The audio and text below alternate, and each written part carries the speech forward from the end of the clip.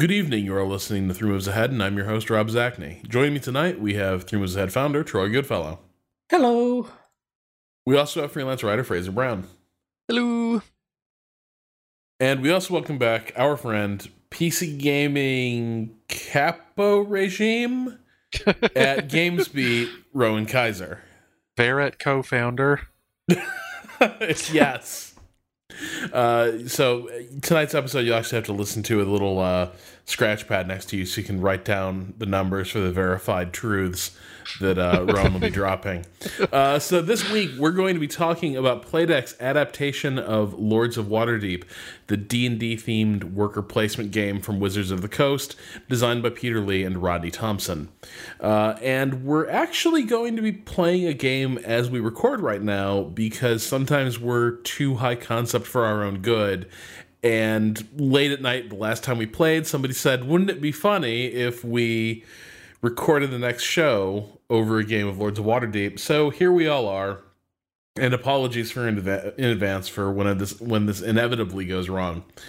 So, as we get into this, I'm curious, who here had played much of the board game, and how into it did you get?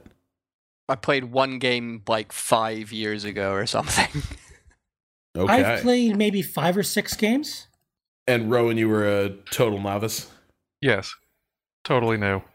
Yeah. Came in, savant, just utter wreckage in my wake. Yeah. He's insufferable, is what he's saying. God, you win a couple games out of blind, stupid luck. And It's not luck. I suddenly you have a Bobby plan. The Fish. plan is Yeah, very okay. simple. We could talk about it, but maybe once we're deeper in this game and I've already succeeded at it. This is going to be a long evening. We have a fun show. Fun show for everybody. I played the game quite a bit because, a few years ago, this was kind of the game of the season, as it were. A year or so ago, the game that everyone was playing was Risk Legacy, not Risk Legacy, Pandemic Legacy. A few years ago, it was Lords of Waterdeep. And it's interesting that Lords of Waterdeep became such a hit in some ways because it is a really it's what you would call a Eurogame ass Eurogame. It is a very traditional worker placement game in some ways. There's a lot of abstraction. I would argue maybe not a ton of actual use of that Dungeons and Dragons theme. It's all flavor, really. Yeah, and that seems to have been enough to allow Lords of Waterdeep to sort of become a breakout hit for people who hadn't necessarily gotten into games like, Agricola, Caverna, stuff like that. This was a very divisive game, as I recall, a few years ago. There were some people who really loved it, who really got into, the theme and the limited spaces and the variety in scorekeeping at the end.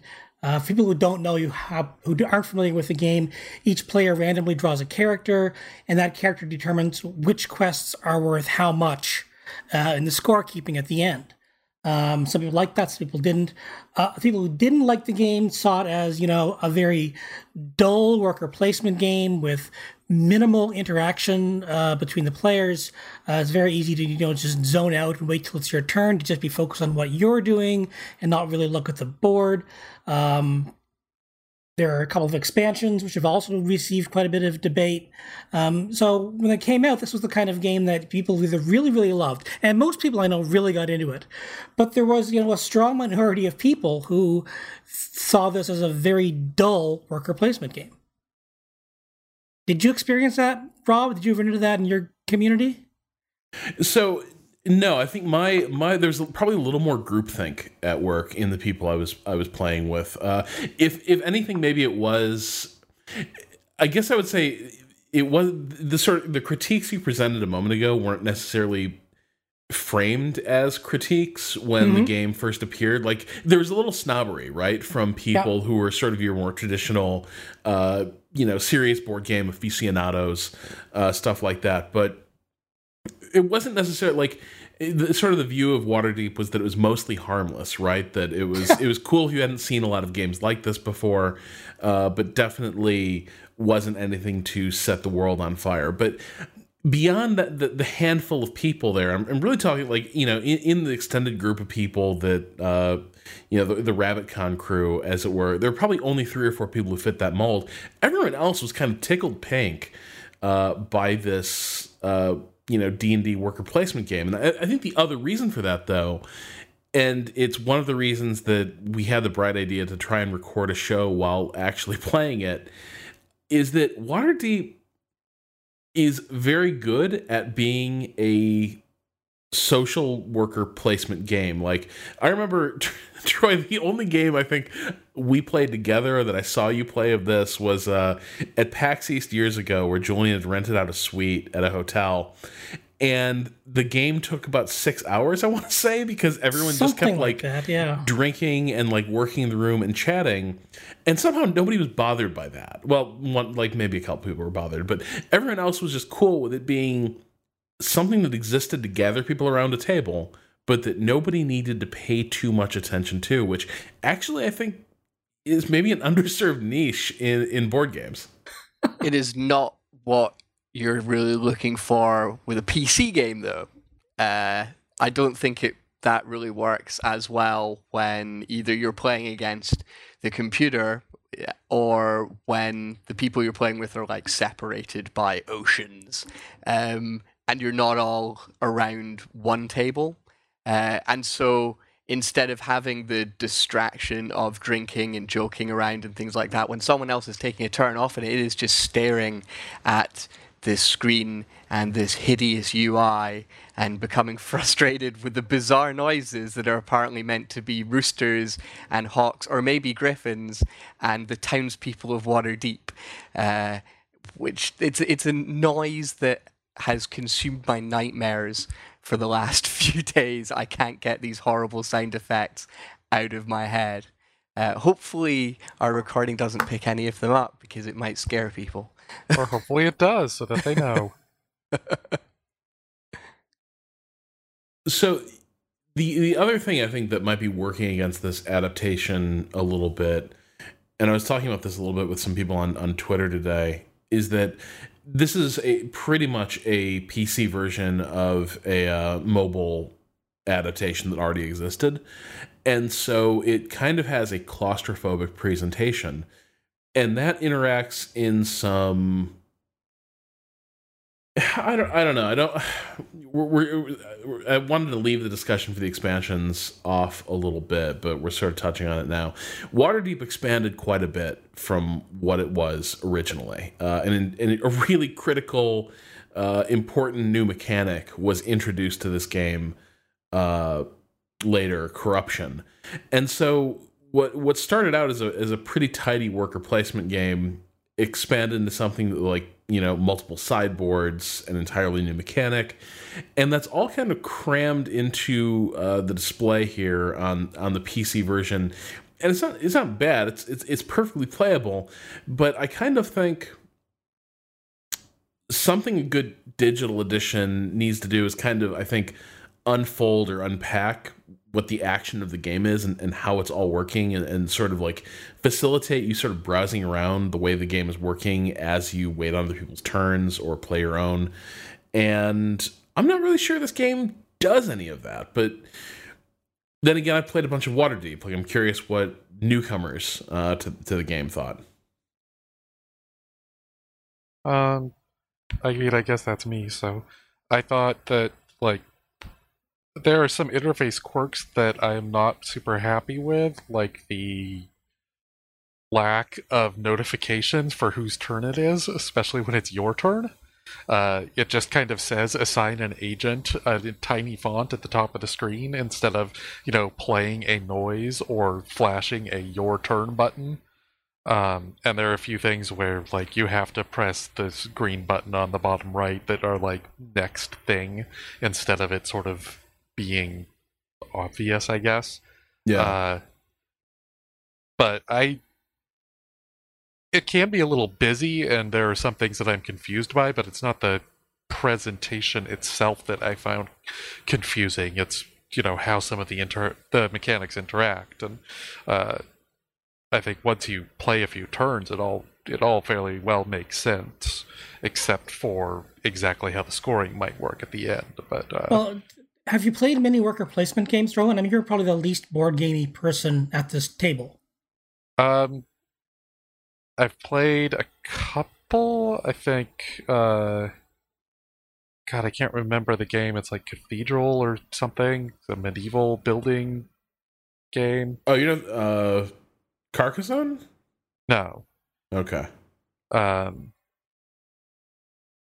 Whatever. Not a huge amount, but I did not feel uncomfortable with this once I figured out what it was going for. The details were like what little icons meant, as opposed to whether the things that I would be placing stuff on were actually relevant to the icons.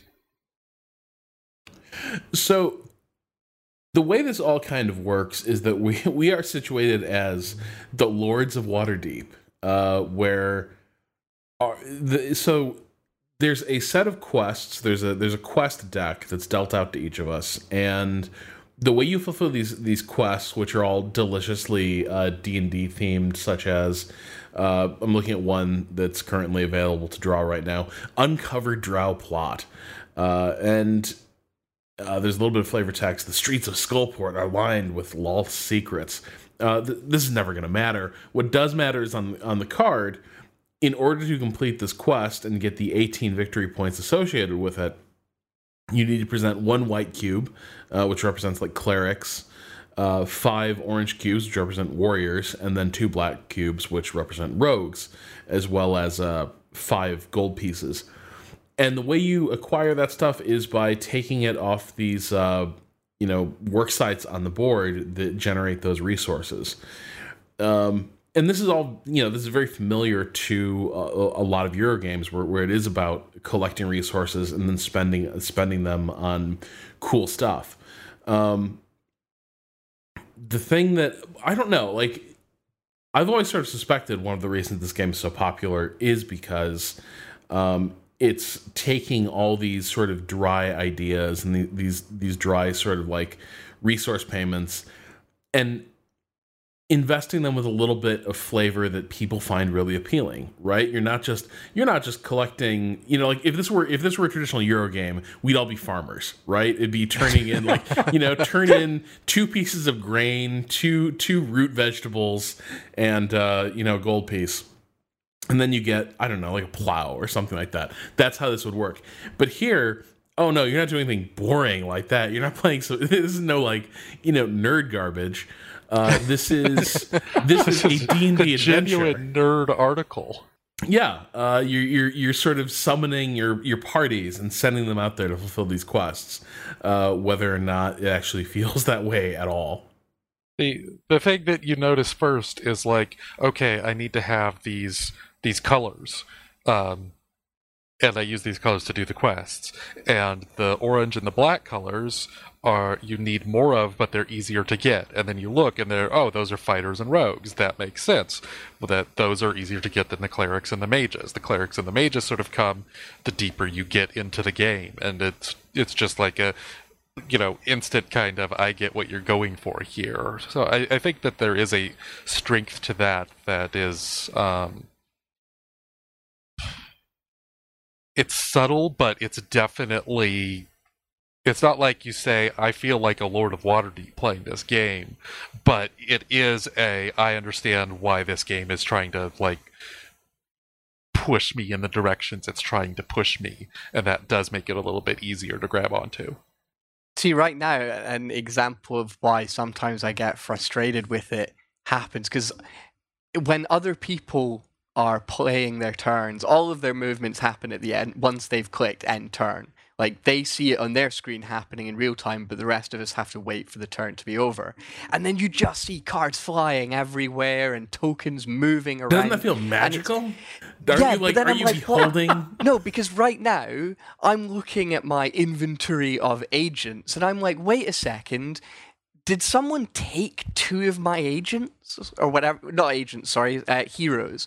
So, like, I used Field of Triumph, which is allows you to take 2 of the warrior cubes, because I'm working towards a quest, because that's what you do. You put agents in these little areas like the Grinning Lion Tavern or the Plinth, and you get the corresponding heroes that are added to your pool that can then be spent on the quest. And I'm noticing that I don't have them anymore, and I'm pretty sure I didn't spend them, but I'm second guessing myself because I didn't see what people were doing. So it's just so easy to get lost. Yeah. Someone used an intrigue card that took away stuff, and they probably did it against you because... Yeah, but they're just cruel, Fraser. They're just staring cruel. at the screen, but I didn't notice it. I don't mind that can happen. I think it's like, actually, I think this game needs more interactions between players, not fewer. But I'd like to know when these things have happened, and it's more obvious on the screen when someone has acted against you. And it's... Sometimes you've got to actually do something. So like when someone plays an intrigue card, it might give them 2 warriors, but then everyone else gets to pick up a warrior as well. And so you actually have to kind of do that yourself. You have to click a button. But a lot of the time things happen without me really realizing what's going on. And that just makes it a bit boring. Because I'm not only lost, I'm not really getting a clear picture of what's happening in everyone else's experience. I'm not seeing what they're doing, and thus I'm not really able to plan as easily as I otherwise might if it just slowed down just a second so I could read something. This definitely feels like a game that feels good to play as a board game. Like, I can see the idea of taking these little cubes and coins and stuff being a fun interactive part of it at a level that the person who, or company or whatever that made this port also did Twilight Struggle, but that's a 1v1 game, and it doesn't feel as necessary to like have that tactile feeling. Whereas I feel like something is somewhat lost in not having that here. Well, so I was going to say, so Twilight Struggle is an interesting one as well, because I would also say the thing that Twilight Struggle has going for it is that every card in Twilight Struggle, in addition to being a 1v1 game, every card in Twilight Struggle is kind of dual use, right? It's either for the NATO alliance or it's for the Warsaw Pact. And where this gets interesting is that every card that your opponent plays is probably going to be relevant to you in some way. Like, so it's not like other people are just taking their turn and then effects happen and you don't really have to tune in.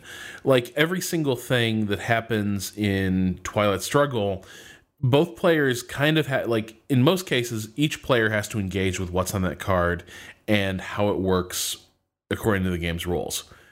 And that, I think, takes some of the pressure off what Playdeck had to do in adapting it, because to faithfully adapt it, you still had to retain that structure, which allows people to, they're forced to understand each aspect of how the game is working and how these decks are composed.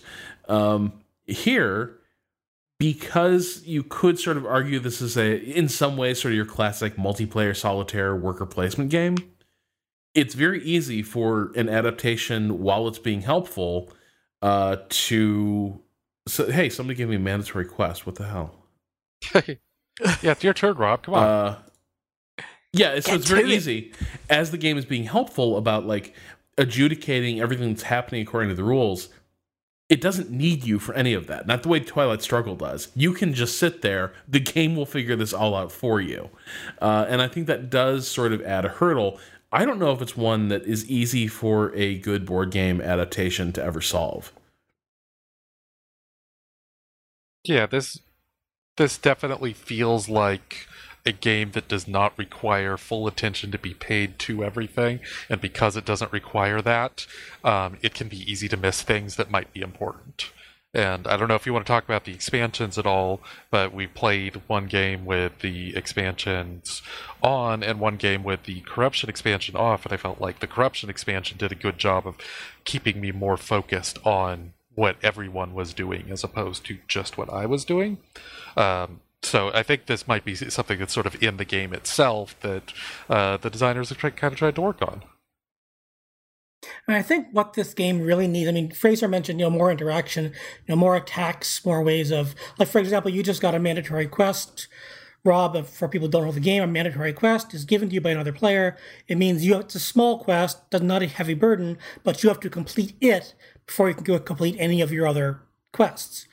It would be interesting if there was a way to defend against things like that. Could there be defense cards, for example, against attacks, or defense options, counter intrigues? Other games have that sort of thing, and I think they're pretty cool. But other ways to, promote people getting into the game and watching what people are doing and caring about what they're playing and paying attention to what the players and what cubes they have. I mean, in this game, I can only tell what cubes people have by clicking on them. And I very rarely have to do that. Around the table, I would see who has the most fighters, who has the most rogues, and from there I could probably guess what quests they're most interested in. Fine. But it usually does not affect me all that much unless I have to, say, steal a mage from somebody. Oh, who's got a mage? Who has the fewest mages? That's when what people have becomes important to me. This is a solitaire game you play with friends in very many ways, which isn't a bad thing. I think that's something endemic to the worker placement system. There are limited spaces to work with. It's not the AI players aren't bad. They're just as frustrating at stealing all the good shit that your real life friends are. But it's what you lose with the AI versus players is just, conversation. More than anything else, the game experience really isn't all that different, which I find kind of remarkable. It's kind of for, a board game adaptation for a game that is generally is a relatively relaxed, let's hang out and talk about some stuff type of game. Fraser takes the lead. You have to watch out for him this time. The rarely seen Fraser Brown, Lords of Waterdeep lead. Now, I would like to point out that for almost all of the last game, I was in the lead until the scoring portion. No, wait, what game were you playing? God damn it. It's true. There were the highest victory a few turns where he did. Okay, sure. It was not constant at any level. Yeah, it was pretty constant. That's not how I remember it. That's not how I remember it, Fraser. Number one or number two. This is that's like different. you're like saying, oh, I was leading half that race, and like it's actually like an F1 race where everyone pits, and like for a lap or two, like McLaren are leading the race. Well, can you not just give me this one? You're I'm right. the man who actually got defeated by the AI in the tutorial. You are spotting about 300 ELO points to each of us here today. But we love you, Fraser. You're a good boy. Thank you. We're very proud of you. That makes me feel so good. All right, so I just made a move. So one of the things the Skullport expansion added is a set of new buildings, but also the corruption track. And this is where it gets interesting. This is a game that kind of radically changed between release and then post expansion. And to this day, I still don't know what I really think of it. It's almost easier to talk about what corruption adds, because then you have to imagine what the game is like without it. So the Skullport expansion adds these buildings that have interesting effects and give you some novel actions that you can take. But for each of those actions you take, there's also a little blue skull marker that represents a corruption point. Now, corruption point is kind of a collective punishment thing in Lords of Waterdeep. There's a corruption track with let's see, it looks like there's 9 spaces on the corruption track. And everyone is drawing from that pool collectively. So on each space, there's 3 skulls. So if nobody in the entire game draws a corruption point, and only one player ends up getting one, then they will only have drawn it from the first corruption track space, which means that skull will be worth -1 points during the scoring phase. No big deal. But if everyone just kind of like just goes nuts on the corruption track and just like dines at like the Slaver's Market buffet every turn, everyone is going to be drawing from that corruption track, which means that each corruption token gets a multiplier on it. So if the corruption track is advanced up to the -6 space and you're sitting there with 3 corruption points, that is -18 points during the scoring phase. And so there's kind of this, if you were the only person utilizing corruption, it would be pretty useful to do some of this stuff. But as the game advances, it gets a little riskier. The other thing that we discovered in our first game is that if at any point you go and try to draw a corruption token off the corruption track and there are none left, it's an instant loss of 10 points. And I kind of felt like with this expansion, Lords of Waterdeep really, to a degree, becomes a game about corruption. And the really wild thing about this is none of this existed before this expansion. Before this expansion, it's really just a competitive quest scoring game with one key wrinkle. Everyone has a hidden Lord card that has a special effect for the scoring phase that other players don't get to see, but they can guess at it if they've played a few times. So there is one like secret scoring aspect to this that was a wild card from the start, but beyond that, it probably came down to who did the most quests. Now with corruption, it changes quite a bit, I would say. Yeah, I think the thing that corruption adds is kind of a balance between do I go for the biggest thing possible versus do I play carefully. And I think that's something that a lot of games need. They need a pushback on people who are trying to accelerate.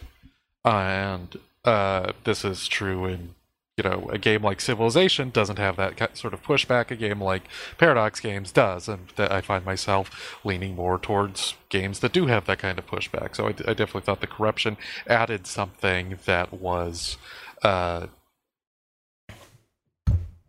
pretty necessary to at least the couple games that I've played. The other thing that it does is that a lot of the time when you activate a card or a quest or whatever, you get the option to put down certain whatever you got from that will give you like 2 fighters to put down on various buildings that the next person to go to that building picks up a fighter.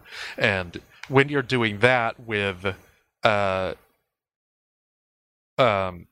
normal gameplay mechanics, you want to put it on something that either you are the only person who's going to be able to use that, or something that you don't think that a person will actually take that and gain a huge advantage from. But when you get the corruption skulls to put down, you can lay them as traps and be like, I know that people are going to need these fighters. I'm going to put this on the Field of Triumph, which gives people 2 fighters, and basically turn this into a gamble. And I think that adds a level of kind of negative interaction that the game only partially has with mandatory quests and a few intrigue cards. And I think that's a pretty big benefit. And so much comes down to, the luck of the draw in this game. For example, on our board right now, there's a building that no one's built yet, the Secret Shrine, where you can turn in your corruption in return for a priest token, a white cube. And white cubes are relatively rare. These clerics aren't, always that common. They're probably, them and mages are the hardest to come by. So I haven't seen that building before. That's a really good building, and that's a good way to get rid of your corruption, and you get a really good prize in return for it. Now, that card may not come up, but in a game with a lot of corruption, that sort of thing would be a nice thing to fight over. You can see everybody moving for that at the very beginning, which can allow you to plan out your moves a little bit better if you haven't been taking corruption, knowing that your corrupt friends will have to go there first to purify themselves. And this luck of the draw manifests itself throughout the game in a lot of different ways. in the last game we played, I had to get generally most of the characters you play. There are 2 types of quests that you get bonuses for. For example, either warfare and commerce, or commerce and piety, or arcana and skullduggery, just combinations of these. And you can go, and with 4 quests turned up at every turn, you can go a long time and not see a quest that's going to give you a bonus. Like if I had right now on our board, there's 1 skullduggery, 2 commerce, and 1 warfare. If I got bonuses for arcana or piety quests, I would have to either take one of those or wait for someone else to take it, and hope that what comes up is something that I can use. Will give me a bonus. So this luck is actually quite an important part of the game. And I think the corruption mechanic builds into that, because there are intrigues and there are buildings and there are quests that will affect corruption in a host of different ways. I've been doing some reading online, and there was a post I saw on Board Game Geek where someone was complaining that corruption was too easy to get rid of. And I was thinking, what the hell game was this guy playing? And they explained that this is just, his draws were just very, very lucky. Most of the time, your corruption, I mean, when we played with it the first time, mostly we didn't exactly know what we were doing, so we kind of got hammered pretty bad with it. But not everyone will. So I think the effect of corruption on your game will largely depend on the aggressiveness of your players, the dickishness of your teammates, and the luck of the draw in many ways, which, makes for a varied game. And I think that's the big thing that Skullport added, is a little bit more variety into how the games play out. I like Waterdeep. I think as a great, relaxing little worker placement game, but I'm not going to say it's not predictable and that it doesn't follow the same rhythms, because it does generally. There's, unless someone's really terrible like Fraser and gets very, very few points in everything.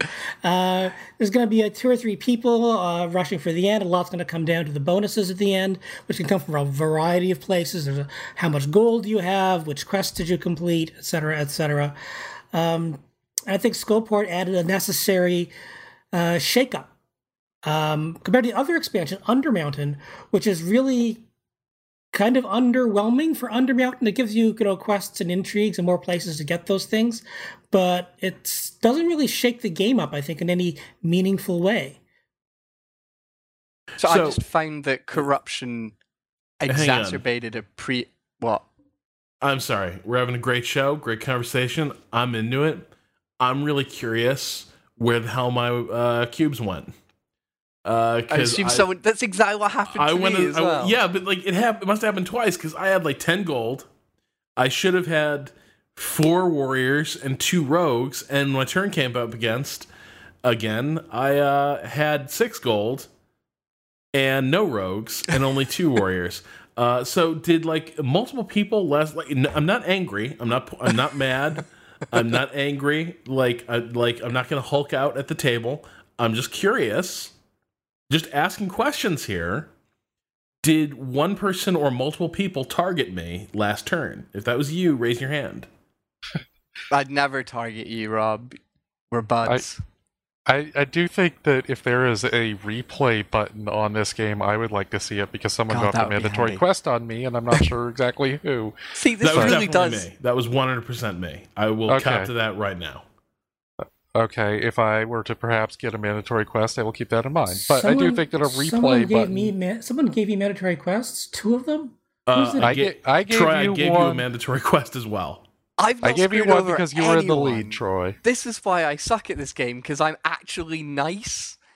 I'm not a horrible person. We have the cards. What else are we supposed to do with them? But did somebody do an attack against me last round? That's all I want to know. Obviously, this did happen. I did not. I do not have an attack entry card. I have nothing. I've got 1 cube.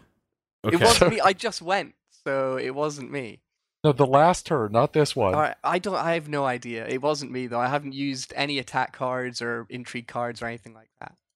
Yeah, I think you and me were the only people to use Waterdeep Harbor there, Rob. Right. So it wasn't you? It wasn't me. I gave Troy a mandatory quest with my thing. Then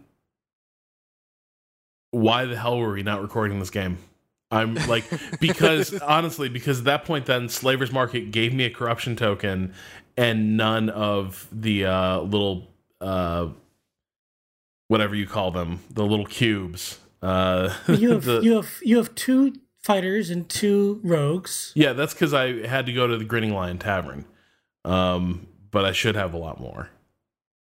And you played a quest that gets rid of 4 gold and 2 rogues and 2 fighters. I feel like that might be why you're missing 4 gold, 2 rogues, and 2 fighters. He played that a while ago, though. I think he played it last turn. Who can say? But I think we might have hit on it. Anyway. Yeah. So yeah, is it a problem that this game has like predictable rhythms?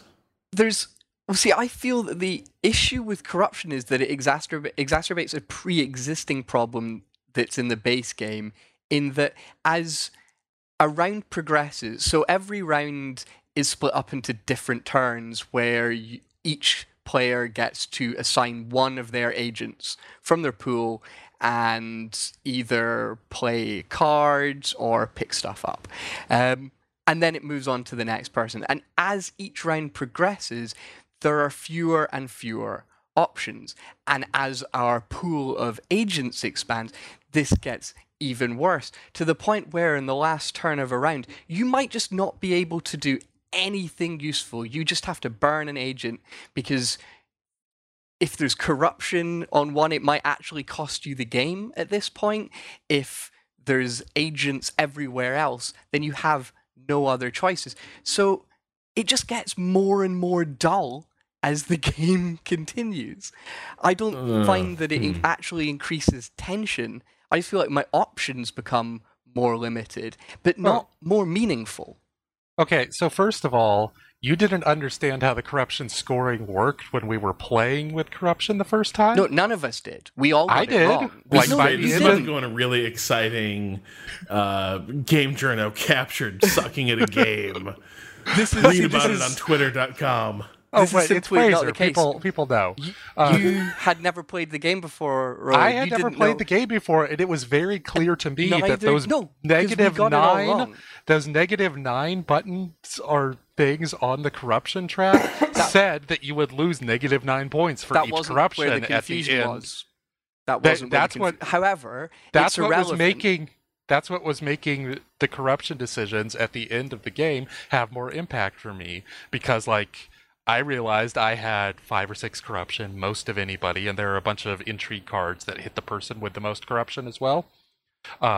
So I was trying to not be first, and I was trying to not use those corruption things, but they were the only things that were left that actually did anything good. So I had to constantly, throughout the entire end game of that, where I was trying to maintain a lead, decide, will this corruption actually damage me significantly more than doing nothing, essentially?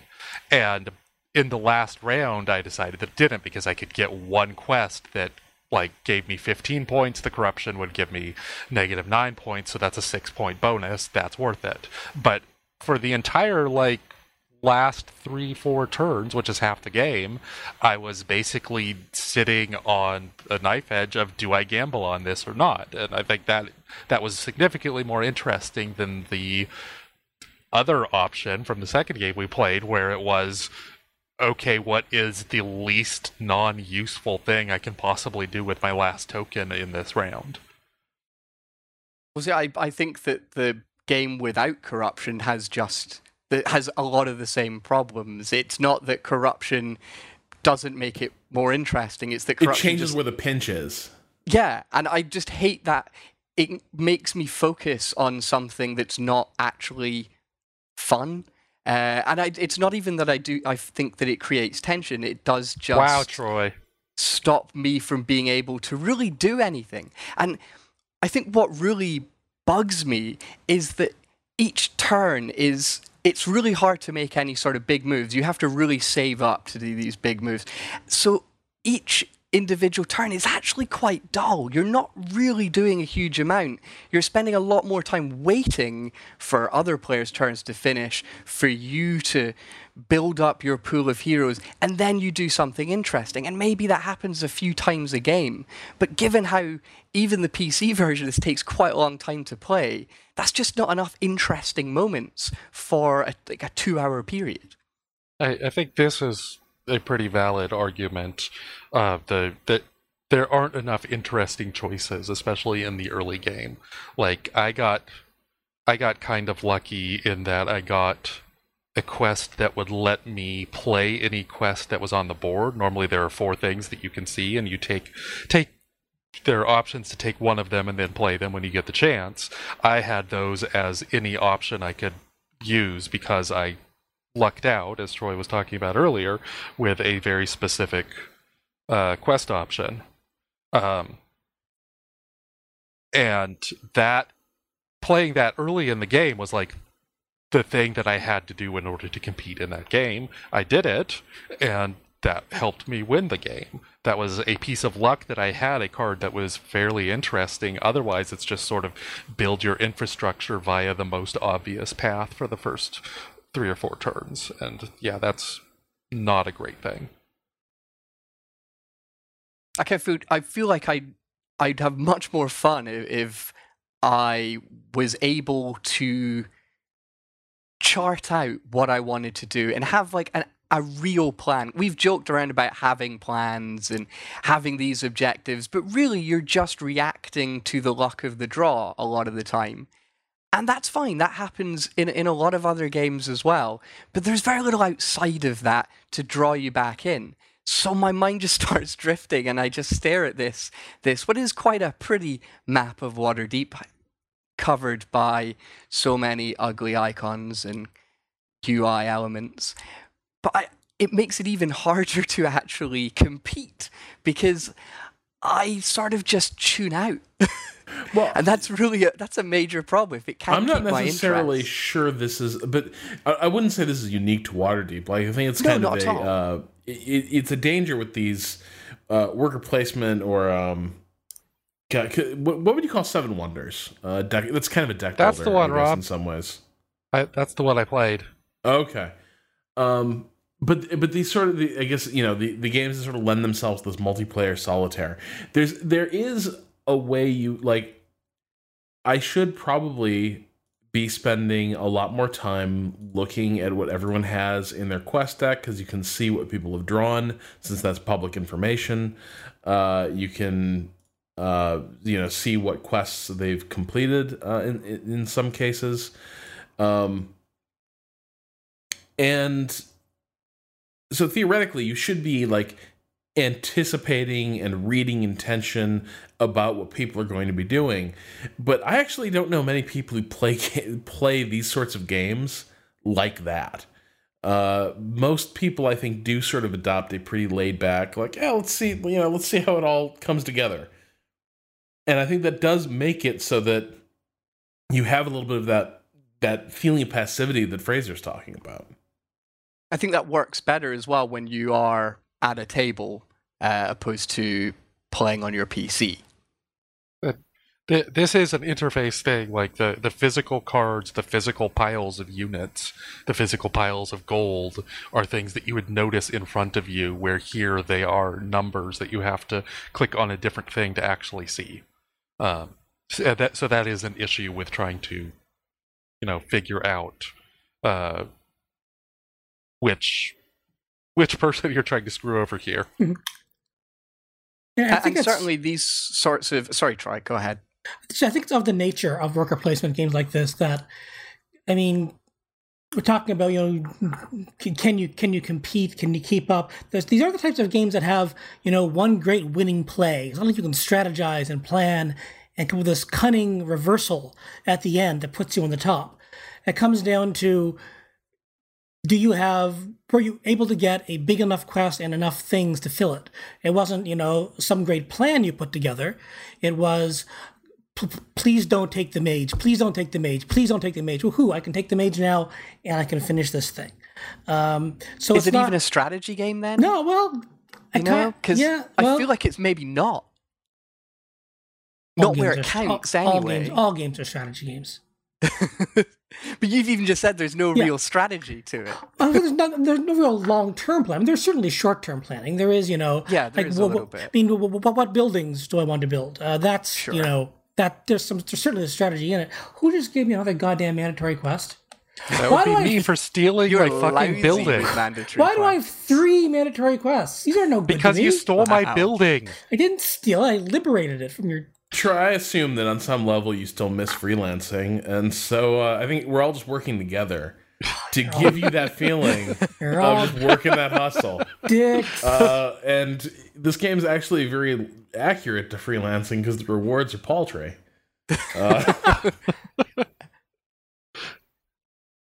You should do long-term planning, but there's no actual reason to, so you just wobble along. One of those dickish quests is now gone, you bastards.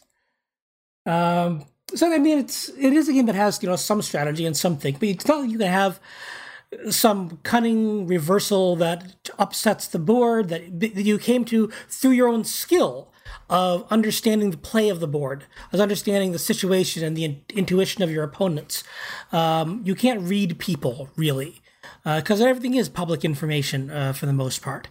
So it is, a game it's a little bit like poker, that there's so much luck involved, but also not at all like poker, because it's not like I can bluff you out of anything. It's not like I can use my superior mental powers to make you think that, aha, I don't mind these mandatory quests at all. Please give me more of them. It is kind of poker-like, except that you don't have the option for huge raises. So it'd be like a poker where I'm totally forgetting the word, but with set raises that you have instead of no limit, which is what we're most used to, but limit based.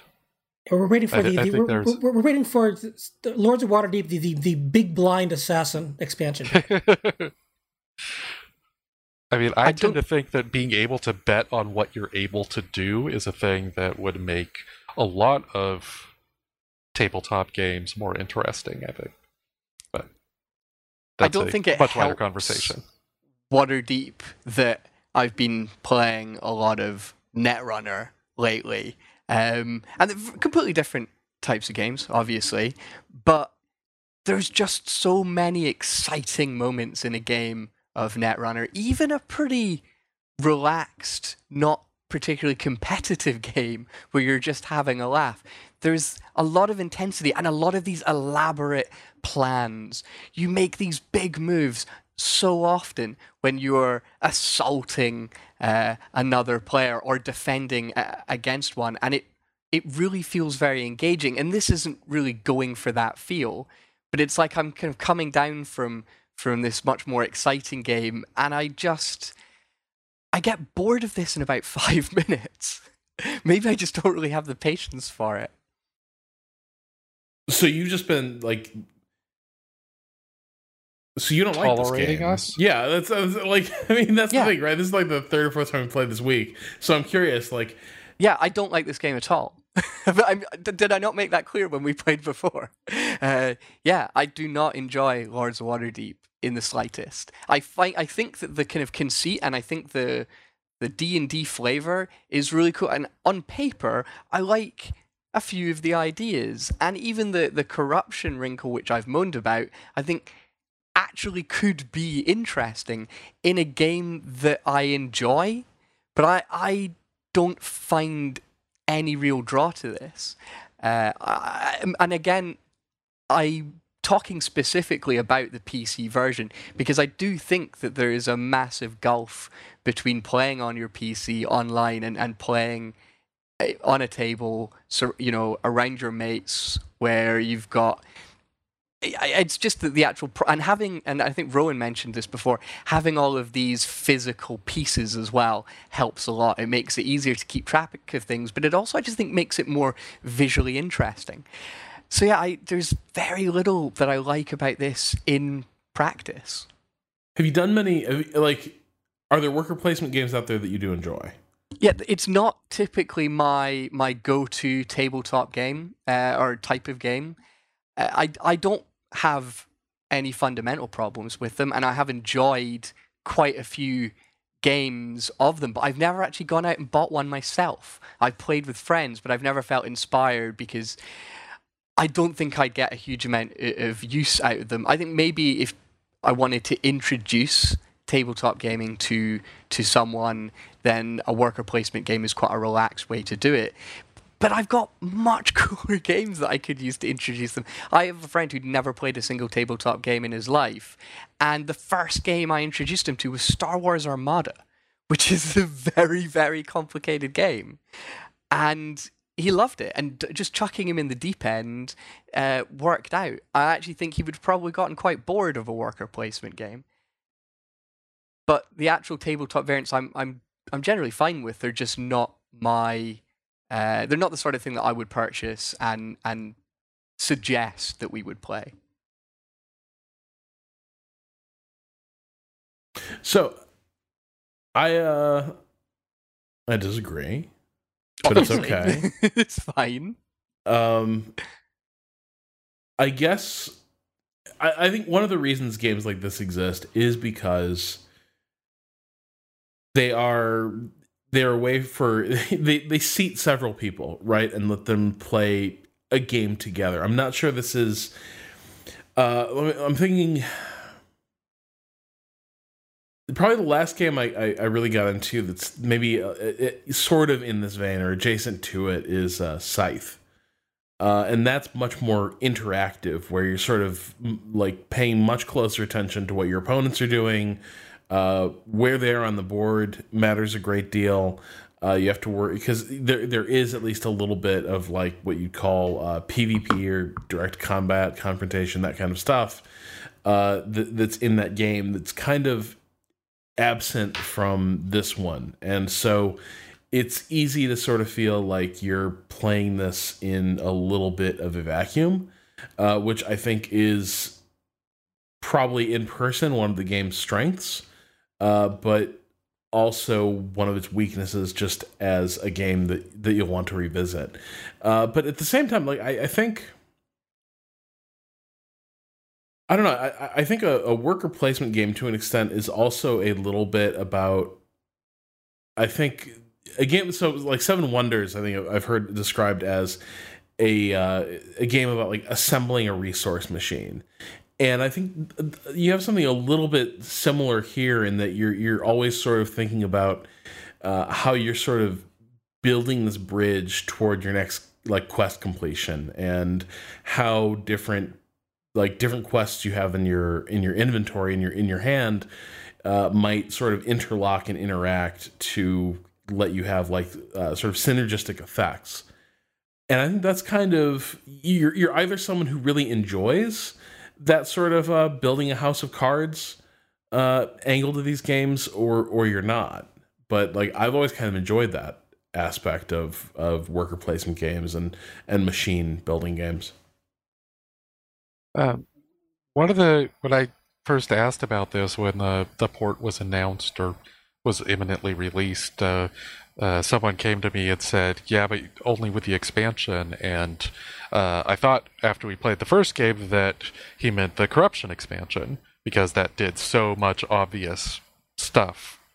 But he actually came back later and said, no, he meant the other one that primarily added quests and things, because the quests added so much more depth.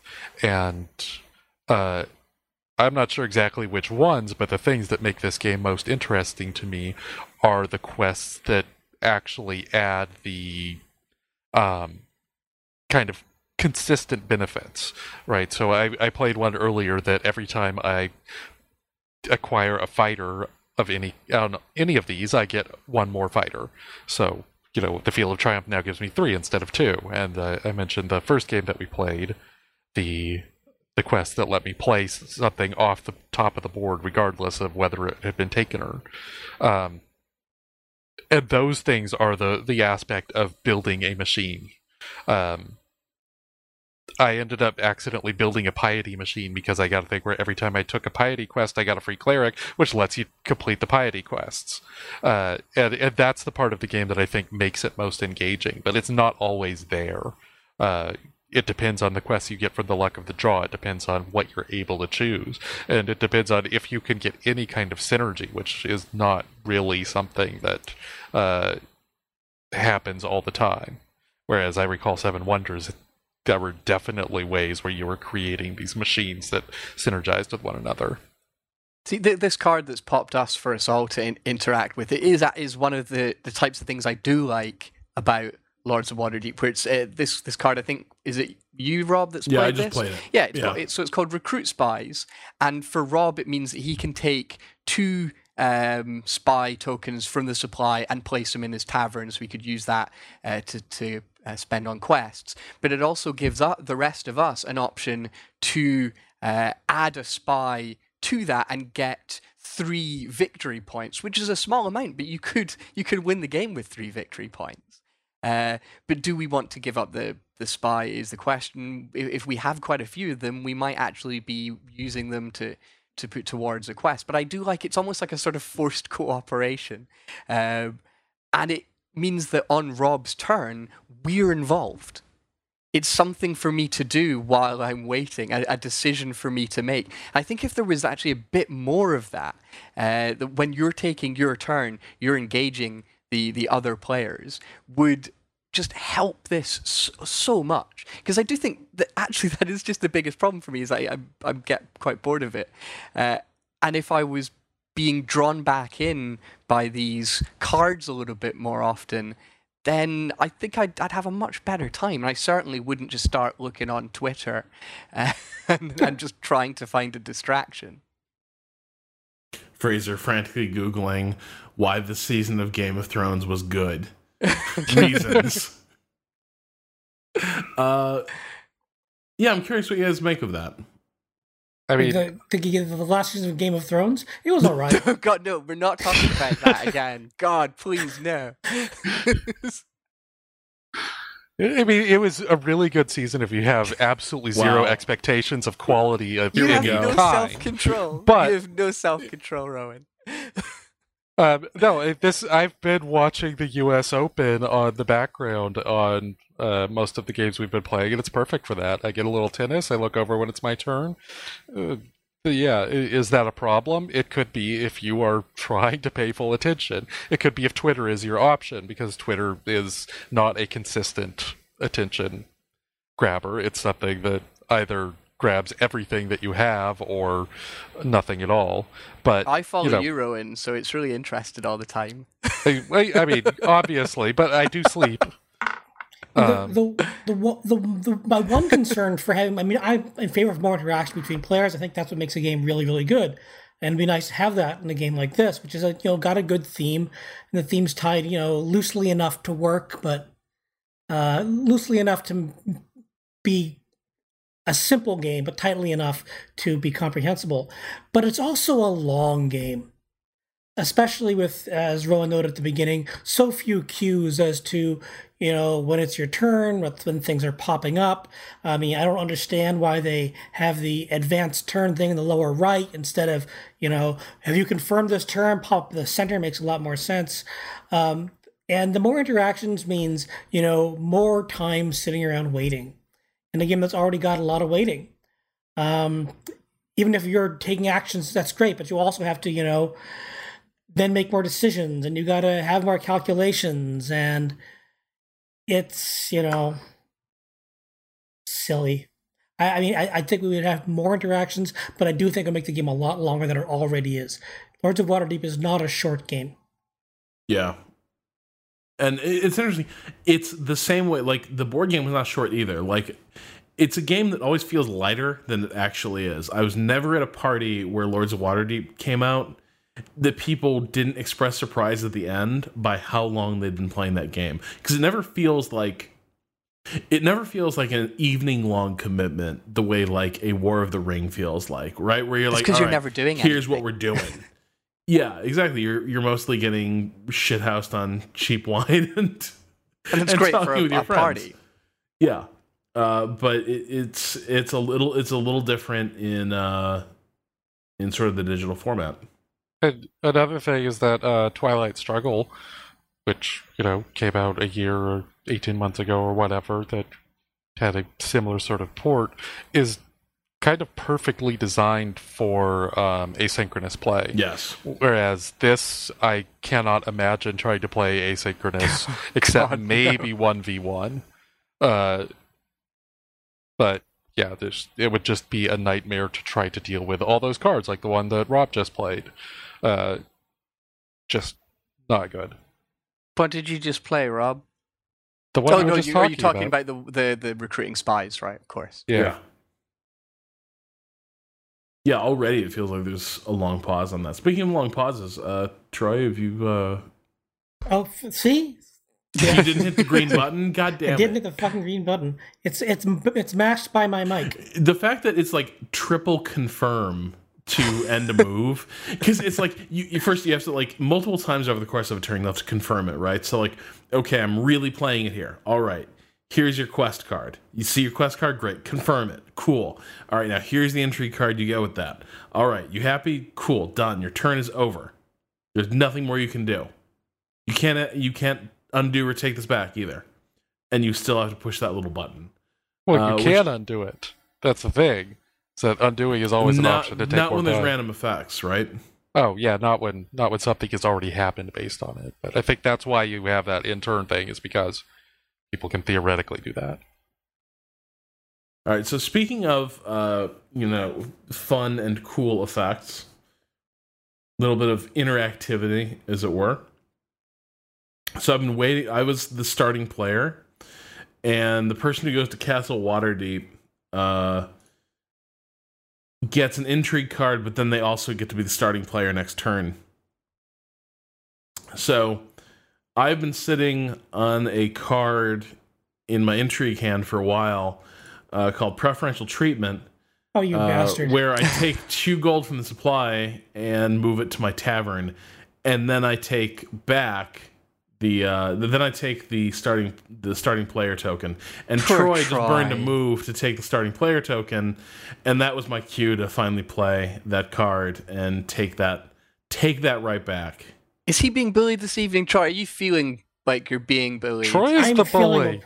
I'm feeling He oppressed. stole my building. I want to emphasize that I have not done anything mean to anyone in this game, and thus I should win just for taking the moral high ground. Like the good guy argument, the nice guy argument. I'm being very lovely to you, Troy. I hope you support me in all my endeavors. Please like and subscribe. Oh, you're all dinks. See, now we're all taking it really seriously. Yeah. Yeah. Looking at cards. Well, this Not trusting podcast's anyone. almost We over, have to- so... We have to... Oh, no, it's not, Troy. Oh, my God. We are going to... All right, so what do you guys think of the Hall of the Voice? What do you guys think of that one? You guys, do you want to go to the Game of Thrones thing or not? We want to commit to this bit? We're not doing that bit. We are not doing it. Please. I don't think I could take it again.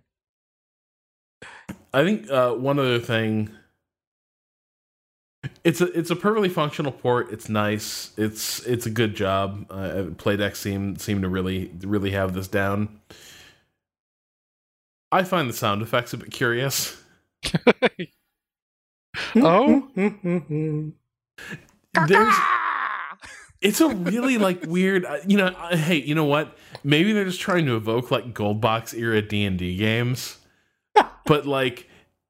There's weirdly chintzy sound effects in this game, some of which just sound like your speakers are shorting, but that might actually be a trumpet that sort of sounds over the town. I'm not sure, but it's definitely if you were like, boy, I'll bet a digital adaptation can really. Did our game just die? Are you kidding me? Just when something... I was just doing my only big move of the game, and it's like fine. network connection. It's fine. It might be... We might have to come back to tomorrow Playdeck or something. servers might be down. Oh, darn. I guess we are finishing the cool thing I've podcast. ever done in this dumb game, and it cut out on me. Screw this game. So, but if you were sort of thinking like, boy, I'll bet a digital adaptation of Lords of Waterdeep can really layer on the theme. Nah, maybe not so much. maybe not in this particular case. But yeah, it looks like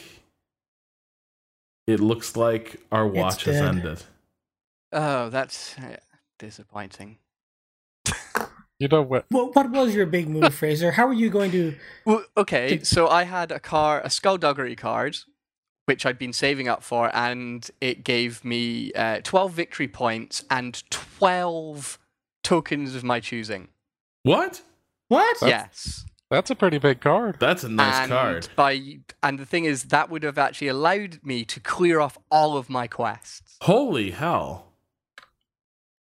Now I'm really upset I didn't get to see that. That would have been Fraser's finest that's hour. like the only time I was thinking this might actually be fun. Was it expensive? Was it hard to play? It wasn't that hard to play. It was certainly harder to play than your average 12 victory point one because of the other benefits. But yeah, it's just there was a 10 gold cost though. So I got that's a bunch quite of 2 expensive. victory point ones that I can't get rid of because they're all full of stupid people doing stupid things. But yeah, the gold cost was quite high. Yes. But I'd been I had all the gold I needed. So, because that was a problem we had last time we played, was that we were all cash poor. And that was the interesting thing, right? Like, we got rid of corruption, and for a while the game felt way more uninhibited. And then it was like, oh man, there's no money left on this board. I think that's a really good thematic statement by the creators of Lords of Waterdeep. A political critique for our time. It's pretty brilliant. All right, so overall, like, where I'm at is I enjoy Lords of Waterdeep. This is pretty much what I'd want and expect from a digital adaptation. I think the pace of play thing is definitely an issue. It could help that out. It could help players out a lot more with understanding what's happening in the game. But overall, like, if this is a game you like, this is a pretty good, fun, bite-sized format for it. And, you know, it's allowed me to hang out with my friends and bullshit online several times in the last week. So I'm getting what I want. I'm curious where the rest of you were at. You called us friends. That's nice. I want Waterdeep to burn to the ground. I'm just going to set fire to it. Yeah, I'm not a fan. I mean, I actually, to do this, to play this game and to record this episode, I actually had to reinstall it because after the last match, I was just like, it's off Steam, it's done. I never want to see this thing again. Okay, but what if you played Lords of Waterdeep, but Rowan hadn't been a dick to you for 2 hours about Game of Thrones and the Total War series? What if... Well, I wouldn't have enjoyed it, but I would have felt better about myself. My self-esteem would have taken a battering, I think. But it would have still sucked. But Rowan still won the game. Yeah, that happened too. Rowan is undefeated. He's so modest as well. That's what I like about him. Definitely. Troy, where are you at with this? And Lords of Waterdeep is a fine game. It's not one of my favorites, but it's one that I won't mind playing. People drag it out. It's a good conversational game. This adaptation, it's not something I'm going to become geeking out to play against the AI. It's not like Twilight Struggle I bring out every now and then. It's a game I want to get good at. I want to be good at Twilight Struggle. So that's a game you can get good at. I don't think you could ever be good at Lords of Waterdeep unless you're some, savant like Rowan. So it's not that I'm going to necessarily be playing against the AI a lot, I think.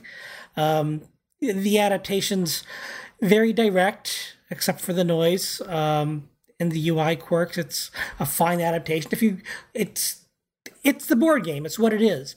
But if you guys want to play again some night online, it's a weekend. You want to throw together a Lords of Waterdeep and just shoot the bull about what's going on. It's a fine game for that. It's be better to do in person. Yeah, I think that's where I've come down on the port video game Steam version, is that if I am able to get in a Discord or a Skype or whatever and actually talk to people, and maybe there's something going on that I can pay attention to or whatever that helps through the lulls, this game is a pretty good time. But if I don't have people to talk to, or if I'm trying to play this just as a game, especially if it were against people without being able to talk to them directly. I mean, there is a chat window in the game, but if I were actually just having to wait for someone that I couldn't yell at on the microphone, I think this game would lose a lot of its charm in a hurry. And I don't think there's any way around that. I think that's just what Lords of Waterdeep is as a game. It takes a long time. There are a lot of little turns that are cumulative instead of big turns that will change things and you're dramatically looking forward to them and so on. One thing that I do like about it is that it is pretty newcomer friendly. Like I was able to figure out what was going on within a few turns to the point where I could come back and win. And I don't think that's because I am a savant. I think it's because I got a pretty good luck of the draw for a newcomer that helped me, kind of get past whatever mistakes I might have made initially. No. You're too modest, Rowan. I know. You are the true lord of Waterdeep, and we are all but serfs toiling on your manor. At the very least, you're the lord of Waterdeep of my heart, Rowan. At the very least. I will let you know what my secret was. I just bombarded you guys with intrigue cards from the harbor, both games. Yeah, that's definitely what I was doing with this game, because it occurred to me after you said that the name of the game is like taking lots of actions, and overall if you can get extra actions and extra effects, then you'll probably be ahead of the curve. So I was just going to rip off Rowan's strategy and hit the harbor a lot more and hit the cards a lot harder. Yeah, and I was trying to do that this game, but I didn't necessarily have very good intrigue cards. I got a bunch of those ones that are like, pay this to one player and get victory points, which at the end of the game will be good, but they don't do you a whole lot of good early on. So it might not be the world's greatest strategy every time, but it worked really well for me both of those games that I did win. So who knows? Maybe the game is perfectly balanced, or maybe it is just use the harbor all the time. All I'll never know because I just uninstalled it again. Fraser, we're in the middle of a game. This server's can come up like any minute now. Like, God damn it. Oh, you're trash. All right. Well, that will do it. That will do it for this week, and apparently that will do it for that game I invested the last 90 minutes in. We'll be back next week with more strategy discussion. If Fraser just flipped over a board, people would have at least acted like it was a faux pas. He would have had the grace to look ashamed if he just overturned a game board because he didn't like it anymore. Even Fraser Brown wouldn't do that at a party, but for some reason, because it's a digital board game, he can just be like, "Yeah, I just uninstalled it." What? Yeah, but it would take 5 minutes for him to download again. It's 200 megs. 2 seconds. That's true. 300 megs. I'll install it if you guys really want to finish off the game. It's late. But I did actually uninstall it because I take that very seriously. All right, well, Through Ahead is produced, as always, by Michael Hermes, who I hope has a good time at KnobCon this weekend. And I will leave the listener's imagination to contemplate that phrase. And Through Ahead is hosted on the Idle Thumbs Network. You can learn more about the show, and believe me, there's no idle thumbs at KnobCon. You can learn more about the show and discuss this episode with our community at throughahead.net, or follow us on Twitter at twitter.com/3MA. Finally, Through Ahead is supported by listeners just like you on Patreon. You can learn more at patreon.com/3MA. We'll be back next week with another episode of Through Ahead. Until then, for Troy, Fraser, and Rowan, this is Rob Zachney saying goodnight.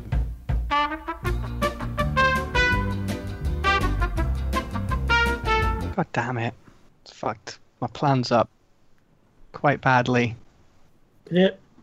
Not the sort of friendship I expect from you, Rob Zachney.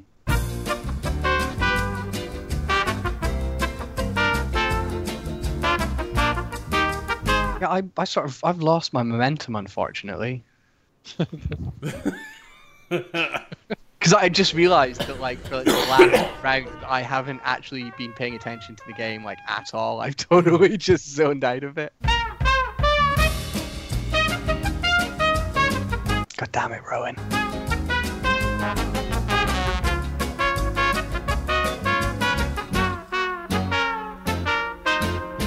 You know what this game is about, Fraser? being just really bored all the time. Friendship. I thought that at first, but I now disagree.